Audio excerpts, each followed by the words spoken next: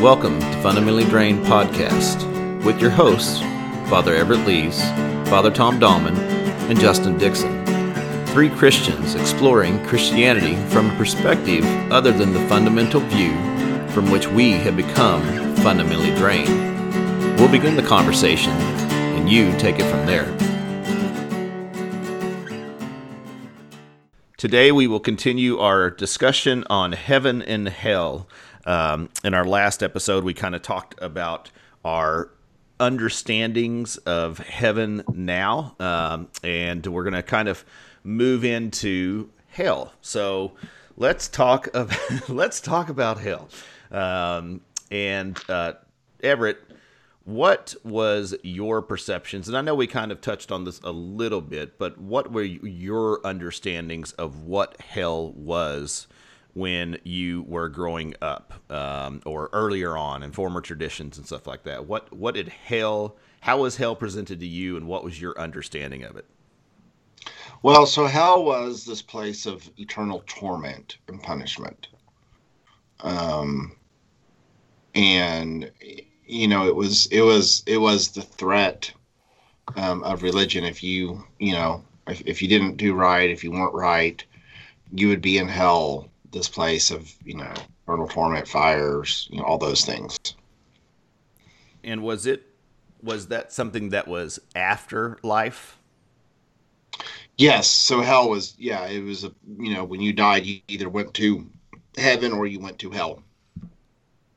You ever seen that Tom and Jerry episode? Yeah. You know the one I'm talking about? Yeah.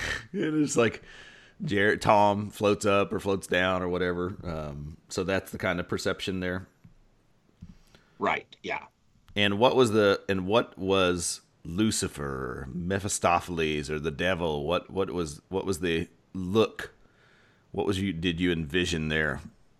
So the devil was this like red dressed figure with horns and a pitchfork, and had an evil laugh.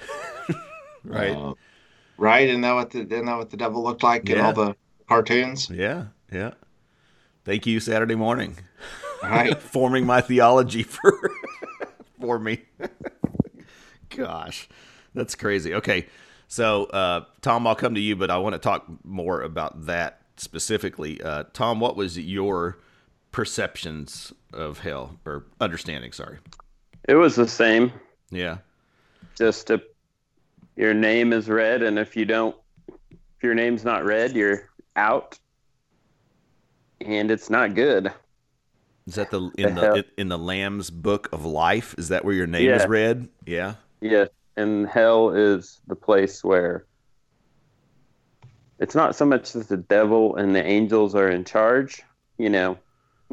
Inmates aren't in charge in prison. They're just the strongest people in the prison, so they're basically in charge. Say more about that. What do you mean? What are you saying now? I knew that hell wasn't where, like, God's in charge of heaven, the devil's in charge of hell. I knew that wasn't the case, that hell, the devil and his angels were in hell. Okay. With people whose names weren't written. But it's just like in prison, the strongest, biggest guy in prison is kind of in charge in prison. Is that from your stint? Yeah. He's not the warden or anything, but he still runs the show. Interesting. And the devil was the red pajamas, horns guy. I thought more of like a scary demon. Okay. Yeah. It's not something I wanted to think about, but yeah, no kidding. But I think I was also aware of the fact that the devil was in disguise. Say more about that. Well, that comes as an angel of light. I knew the verses that evil often looks very attractive. It's not something you can easily spot, which I still think, but right. That's an interesting concept. I had no thoughts of that as a child. Is that from Paul? Uh, I think I'd have to look it up. It's okay. I was I just don't curious. remember. But yeah. So I had the same, very similar. Before I start, Everett, where was hell located? Uh, Hell was like down there, and so um, in many ways it was portrayed as like a place you could go to. Yeah, yeah. And Tom, how about you? I thought it was just some spiritual realm. Hmm. Hmm. So, and we talked about this before, I think, but so everything you've said is really similar to what my understandings were too. But hell was located at the center of the earth for me. Well, it is hot there. Right? Yeah. I think that's the same thing we mentioned in past episodes because it's hot, and there's this cavernous idea of everyone sitting around burning, torturing, and it's just this. I don't really remember. I never thought through how this worked because my tradition had the rapture, and so people disappeared. And were taken to heaven, the clouds harp scenario, and then everyone else stayed on earth for the tribulation, which was 1,000 years of whatever mass hysteria, I don't know. And that's when the mark of the beast came. And this is that, as I mentioned 2 or whatever episodes ago, the thief in the night basically is painting my theology for me from that video. And like during this tribulations time, the mark of the beast was you couldn't do anything, buy groceries or anything without getting this 666 mark on your hand or on your forehead or something. And this group of people, I'm basically explaining the movie to you, are running around trying to survive because they are still, Christians, or considering themselves that way, trying to avoid hell, where everybody else is just, done bought into it, already bought into it. And so then from that, at some point, like, the devil, I guess, or the earth is given over to the devil, and everything. I don't know that everything burns up or anything, but somehow, and like I said, I haven't thought through this. You end up in hell, and you just sit there and burn forever. It's like some kind of bad Beetlejuice waiting room where you're burning forever and ever and ever, and that's it. And I have no idea. I have no idea where any of that would have came from. Biblical stuff. I know talks of the tribulation and stuff like that are there in 1,000 years and so on. But in my mind, I had worked it all into that. So good stuff. Not scary at all for a child.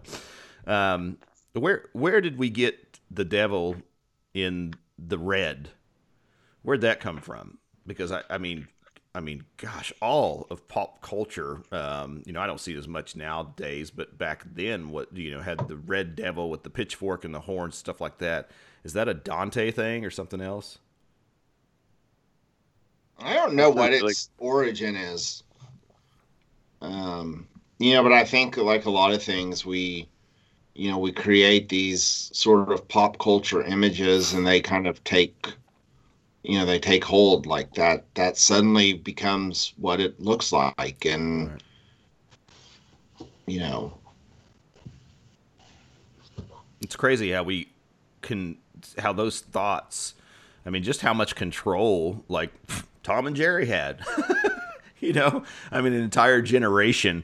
It would be interesting to know how many people are listening that when I reference Tom and Jerry, they're like, yeah. Yeah, I know that. But one.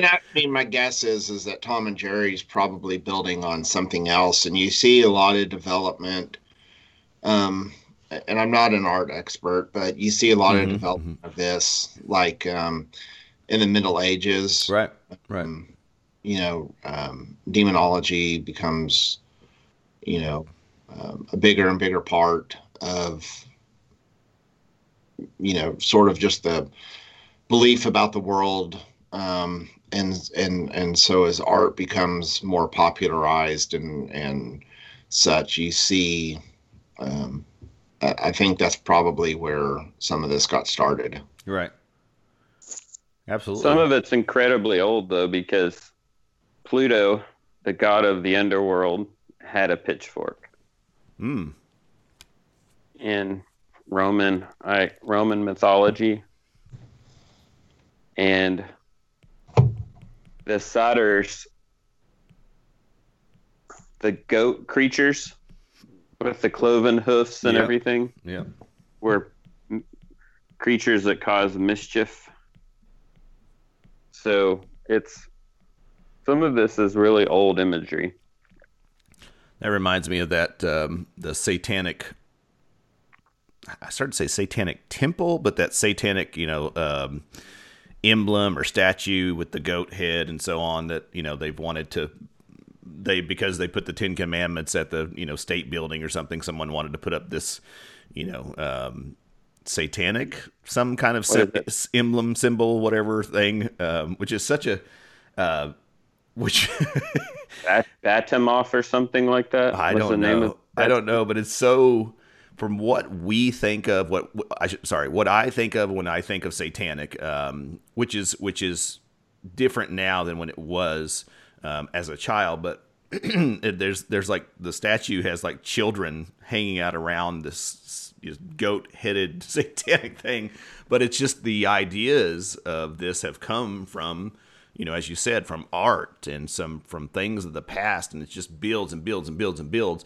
I mean, it's like Santa Claus.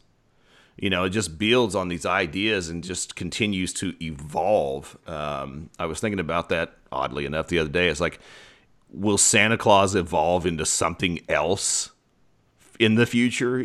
Just continue, or and so on. It's just crazy how culture just changes a little bit and accepts things through what Tom and Jerry It's art. Baphomet. What's that? His name is Baphomet. Bafflement. Yeah, if Yeah. I'm pronouncing it right. Interesting. So, interesting point on Pluto having a pitchfork too, and all those things are getting combined, in this kind of cultural recipe to give us what we have now on these things. What else about hell? Did you envision? Did you think? Or sorry, I'll say yeah. Did you envision the pearly gates in the book? And Peter, was it Peter? Yeah, Peter at the pearly gates reading names, and then again that's in my head. That's Tom and Jerry too. Reading the name and oh nope, sorry, and trap door opens up and phew, back down to hell. What what the image for me with hell was that there was fire Mm-hmm. and that it was eternal. And so what that meant to me is that I was continually burned alive Right. for eternity. So I assumed somehow burned alive, restored, burned alive, restored, burned alive, restored, Mm. for all of time. Wow, it's Groundhog Day. Because, and that's from the story of the rich man and Lazarus. The Right. rich man says, "We are in agony in this fire." I was thinking about that too. That exact story where he says, ask Abraham to dip his finger in water and touch my tongue, something to that effect. Yes. He asked Lazarus. Lazarus, who was yes, the- thank you. he Oh, asked yes, Lazarus, go get me something to drink. that's right. Even in, and someone pointed out, even in whatever, I don't, was it, what was the thought behind that? What was the place that he was in? Was it hell? It was in Hades. Hades. Okay, I didn't know if it was Sheol or Hades. And even there, he's using his status over Lazarus, right? Who is in heaven. Someone pointed that out. It's like, wow, he still can't see clearly enough to realize where he was wrong. So, Well, don't you think if you're being burned alive, you would ask for more than a drip of water on your tongue? ooh, I've always wondered about that. Why didn't he ask for a fire extinguisher? You know, not that they had fire extinguishers, but Right, a bucket right, of water. right, right. Matthew's gospel in particular has these images of sort of you know, where there's weeping and gnashing of teeth, and you're thrown into the outer darkness. Um, and and so that's so some of this also comes from sort of um, Matthew's sort of apocalyptic stories that you get in there, and you kind of get this extreme that you don't find in as much in the other gospels. Mm-hmm. Mm-hmm. It's sort of unique to Matthew, and um, there's definite judgment and there's definite consequences for the decisions that you make. Right. Not everyone who calls on the Lord will, I won't acknowledge, and you better be prepared. And if you're not, so some of that is building off of, gospel stories about the importance of the decisions we make now. Right. But I want to add, there's the same way your tradition had this really well-defined rapture theology that even a kid understood. Yeah. Mine had a really well-defined idea about heaven and hell. So when you die, you go to the waiting place, paradise or Hades. I mean, paradise and Hades are essentially the same as heaven and hell, but they're not the permanent parts of it. So where Lazarus was Hades. It's like the mini hell, the waiting place for the real thing. Really? Yeah. That's what it says. Yeah. Well, I mean, that's what we thought. Oh. That you said Lazarus went there? I thought it said that Lazarus went to heaven and the rich man went to hell, but no, it just says paradise and Hades. Oh, paradise. Okay. Yeah, so the rich man was in Hades and Lazarus was in paradise. Right. Okay.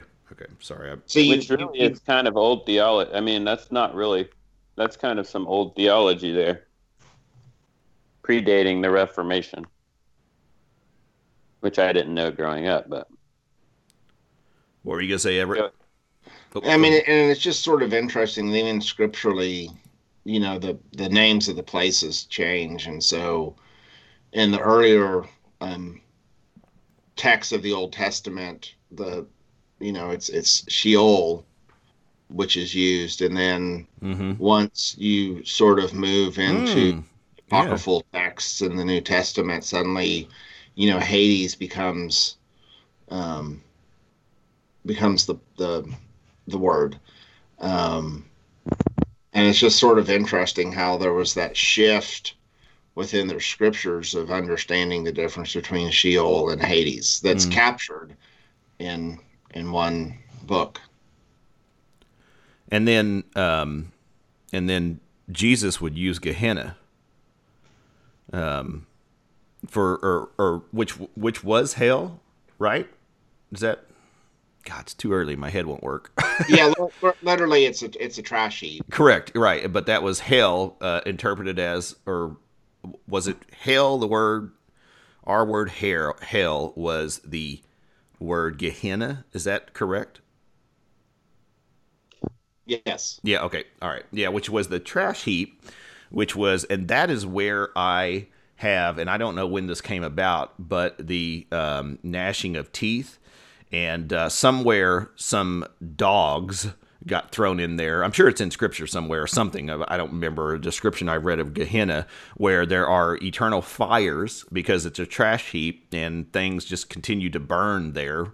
And there are dogs gnashing or fighting over, scraps and stuff like that. And that's that envisioning of what I have of it's tormenting. It's just continual, and an idea of what hell is like, not hell at the center of earth, but something that's in my mind now. I guess I'm jumping ahead of things here, but I was just reading that rich man in Luke. It said the time came when the beggar died and the angels carried him to Abraham's side. The rich man also died and was buried in Hades, where he was in torment. He looked up and saw Abraham far away, and Lazarus by his side. So he called to him, Father Abraham, have pity on me and send Lazarus to dip his finger in water and cool my tongue, because I am in the agony of this fire. Interesting.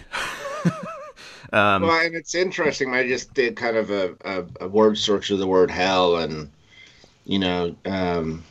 James or 2 Peter 2 says, "For if God did not spare the angels when they sinned, but cast them into hell, and committed them to chains of deepest darkness to be kept until the judgment." So hashtag waiting place. Hash brown. And this is real. I mean, this is, and I think Tom, this is N.T. Wright's big point is that all of this was waiting until the judgment day. Yes. Or whatever that waiting is, whether it was in Hades or heaven, purgatory, you're just asleep, whatever it is, that there's this day of judgment, and that's really what we're hoping for. I gotta say, I would much rather have what I grew up with than what you guys had with that well thought out rapture stuff. Because the rapture is, hell is terrifying, but you can avoid it. It's terrifying for other people, but nobody living thinks that's where I'm going. It's kind of different. And for you guys, you couldn't avoid the garbage, because the rapture, you could, I guess, if you're not left behind, but how many of us think we're good enough not to be left behind? Not very many of us. Yeah. So that's way more terrifying than I think what I grew up with. And I think what I grew up, I think the waiting place stuff, I think there's some ancient Christian stuff in there. But anyway, you guys were more damaged than I was. Totally. Did you grow up with the rapture, Everett? Not necessarily in my church. It wasn't talked about. I think within the larger Christian culture, it was, the rapture was just a part of Oklahoma Christian culture. Definitely the Tim LaHaye books about Left Behind were really popular, and so even sort of normal, mainline Christians were reading those texts or those books and thinking, oh, well, this is how it works. If you don't know and you just get a book like that. You're right. Yeah. And I think that's why, the rapture has always been part of theology, but LaHaye really popularized it into the mass market, and that's where you began to see some real pushback from scholars. You're like, whoa,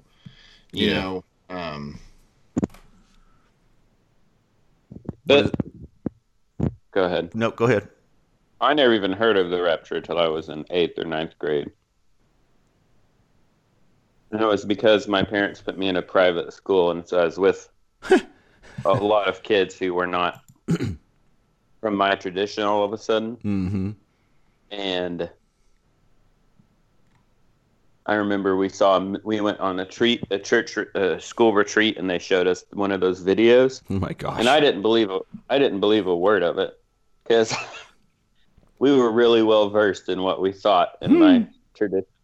But I thought, gosh, this is terrifying. Good thing none of this is true. And I liked him.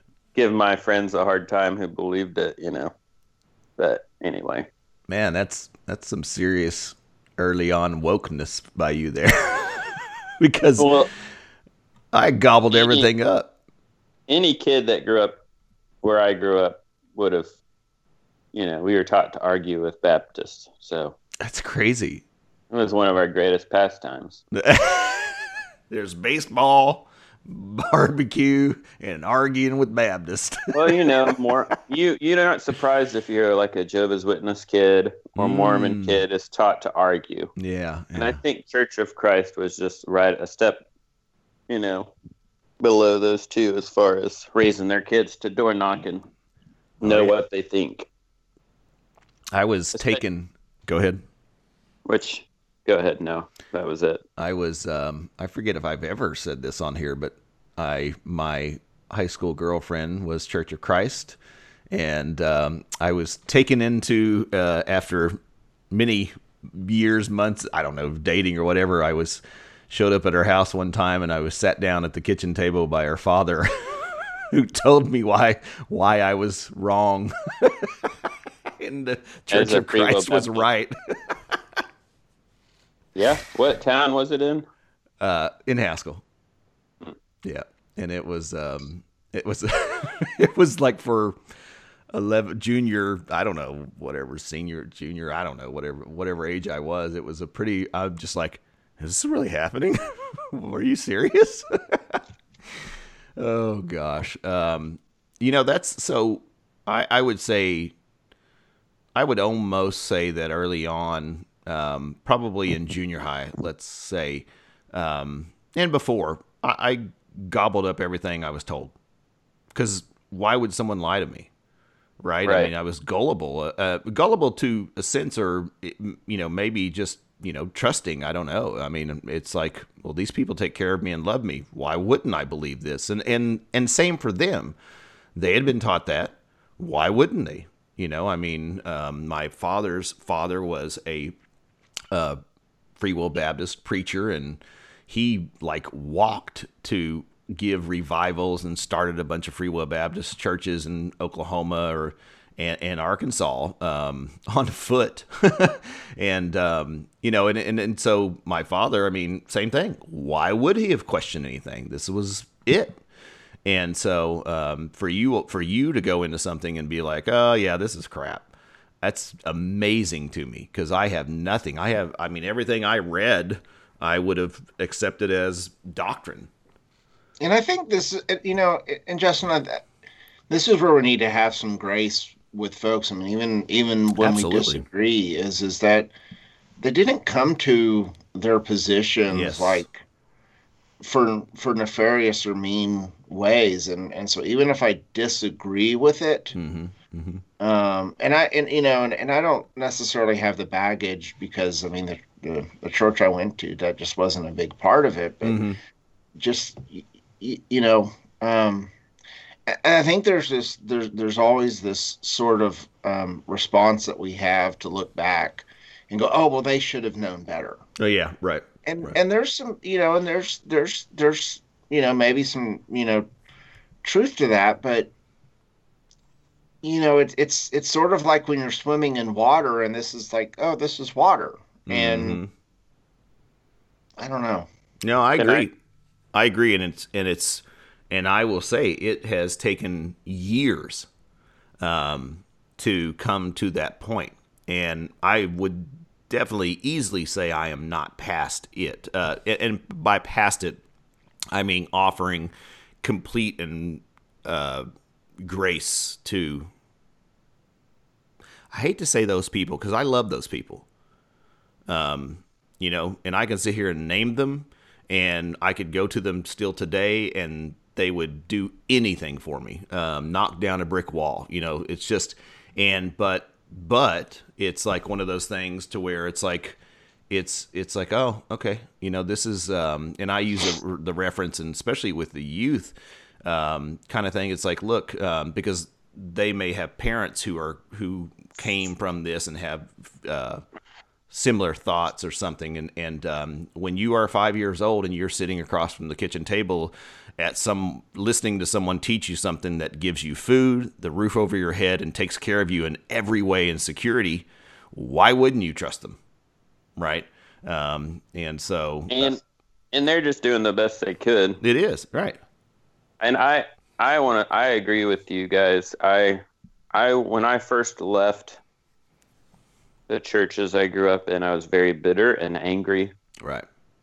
And for all kinds of good and bad reasons. And now I'm just grateful for the good parts of it. I've kind of forgotten the bad parts. I'm grateful that they encouraged us all to sing. Yeah. They taught us a lot of scripture. There were much worse places and ways to grow up. Very true. And and I don't know that the mainline Protestant sort of lukewarm Christianity, does anyone any favors either. Here we go. Oh, pause. Okay, put a pin in that. I was wondering that if we were going to go there, because I'm torn all the time. Okay, pause. I feel like are you really wanting us to pause? I'm literally wanting you to pause because I want to talk about this, but we're at 30 minutes right now, but I really want to do this, and I don't know if Heaven and Hell is the episode. So, all right, everybody look down at something near you and write down what you want to say. Because I really, really, really want to talk about this more so that I would even be willing to put Heaven and Hell on pause. Sorry, Everett, don't get mad at me, please. So, well, I've written a Post-it note and it's sticking on my monitor. All right. So let me jump in. Let me jump in and say this real quick. Back to the past. Something I want to clarify for anyone who is listening. There was not purposeful abuse in my past. There was no physical. There was not conscious mental abuse. So I just wanted to kind of clarify that, because someone listening may have dealt through the exact same stuff we're talking about, and there could have been some, conscious mental abuse, or physical abuse, and that is not my past. So while I have came to a place to where I can look back and be like, oh, wow, I am grateful for this, there may be some situations out there where people have had different experiences. So I just wanted to clarify that. That kind of popped in my mind. So my forgiveness of others and realizing the blessing that I had growing up is not coming from a place to where I was abused. Any final thoughts on that portion? Nope. All right. So we'll continue with Hell next time, and we have a pin in. The hell you say? Whoa, buddy. Whoa. So now I got to So what we've done, Justin, is we've talked about ideas about heaven, then ideas about hell. Now we're going to go into what we think now. What we think about hell now. Okay. Yep, and that'll be our next one. I was saying that for the listeners. And then thank you, Tom. Good job. Now, and also myself. So then we're going to lukewarmness of mainliners. Oh boy, here it goes. Good discussion. That was good. Thank you all for joining us, and thank you for listening. And may the peace of the Lord be always with you. Thanks for joining us today. You can find us on Twitter and Facebook at FunDrainPod. We'd love to hear your comments on our episodes and also suggest future episode topics. Also, if you enjoy what we're doing, go on to iTunes and give us a review, please. Thanks a lot.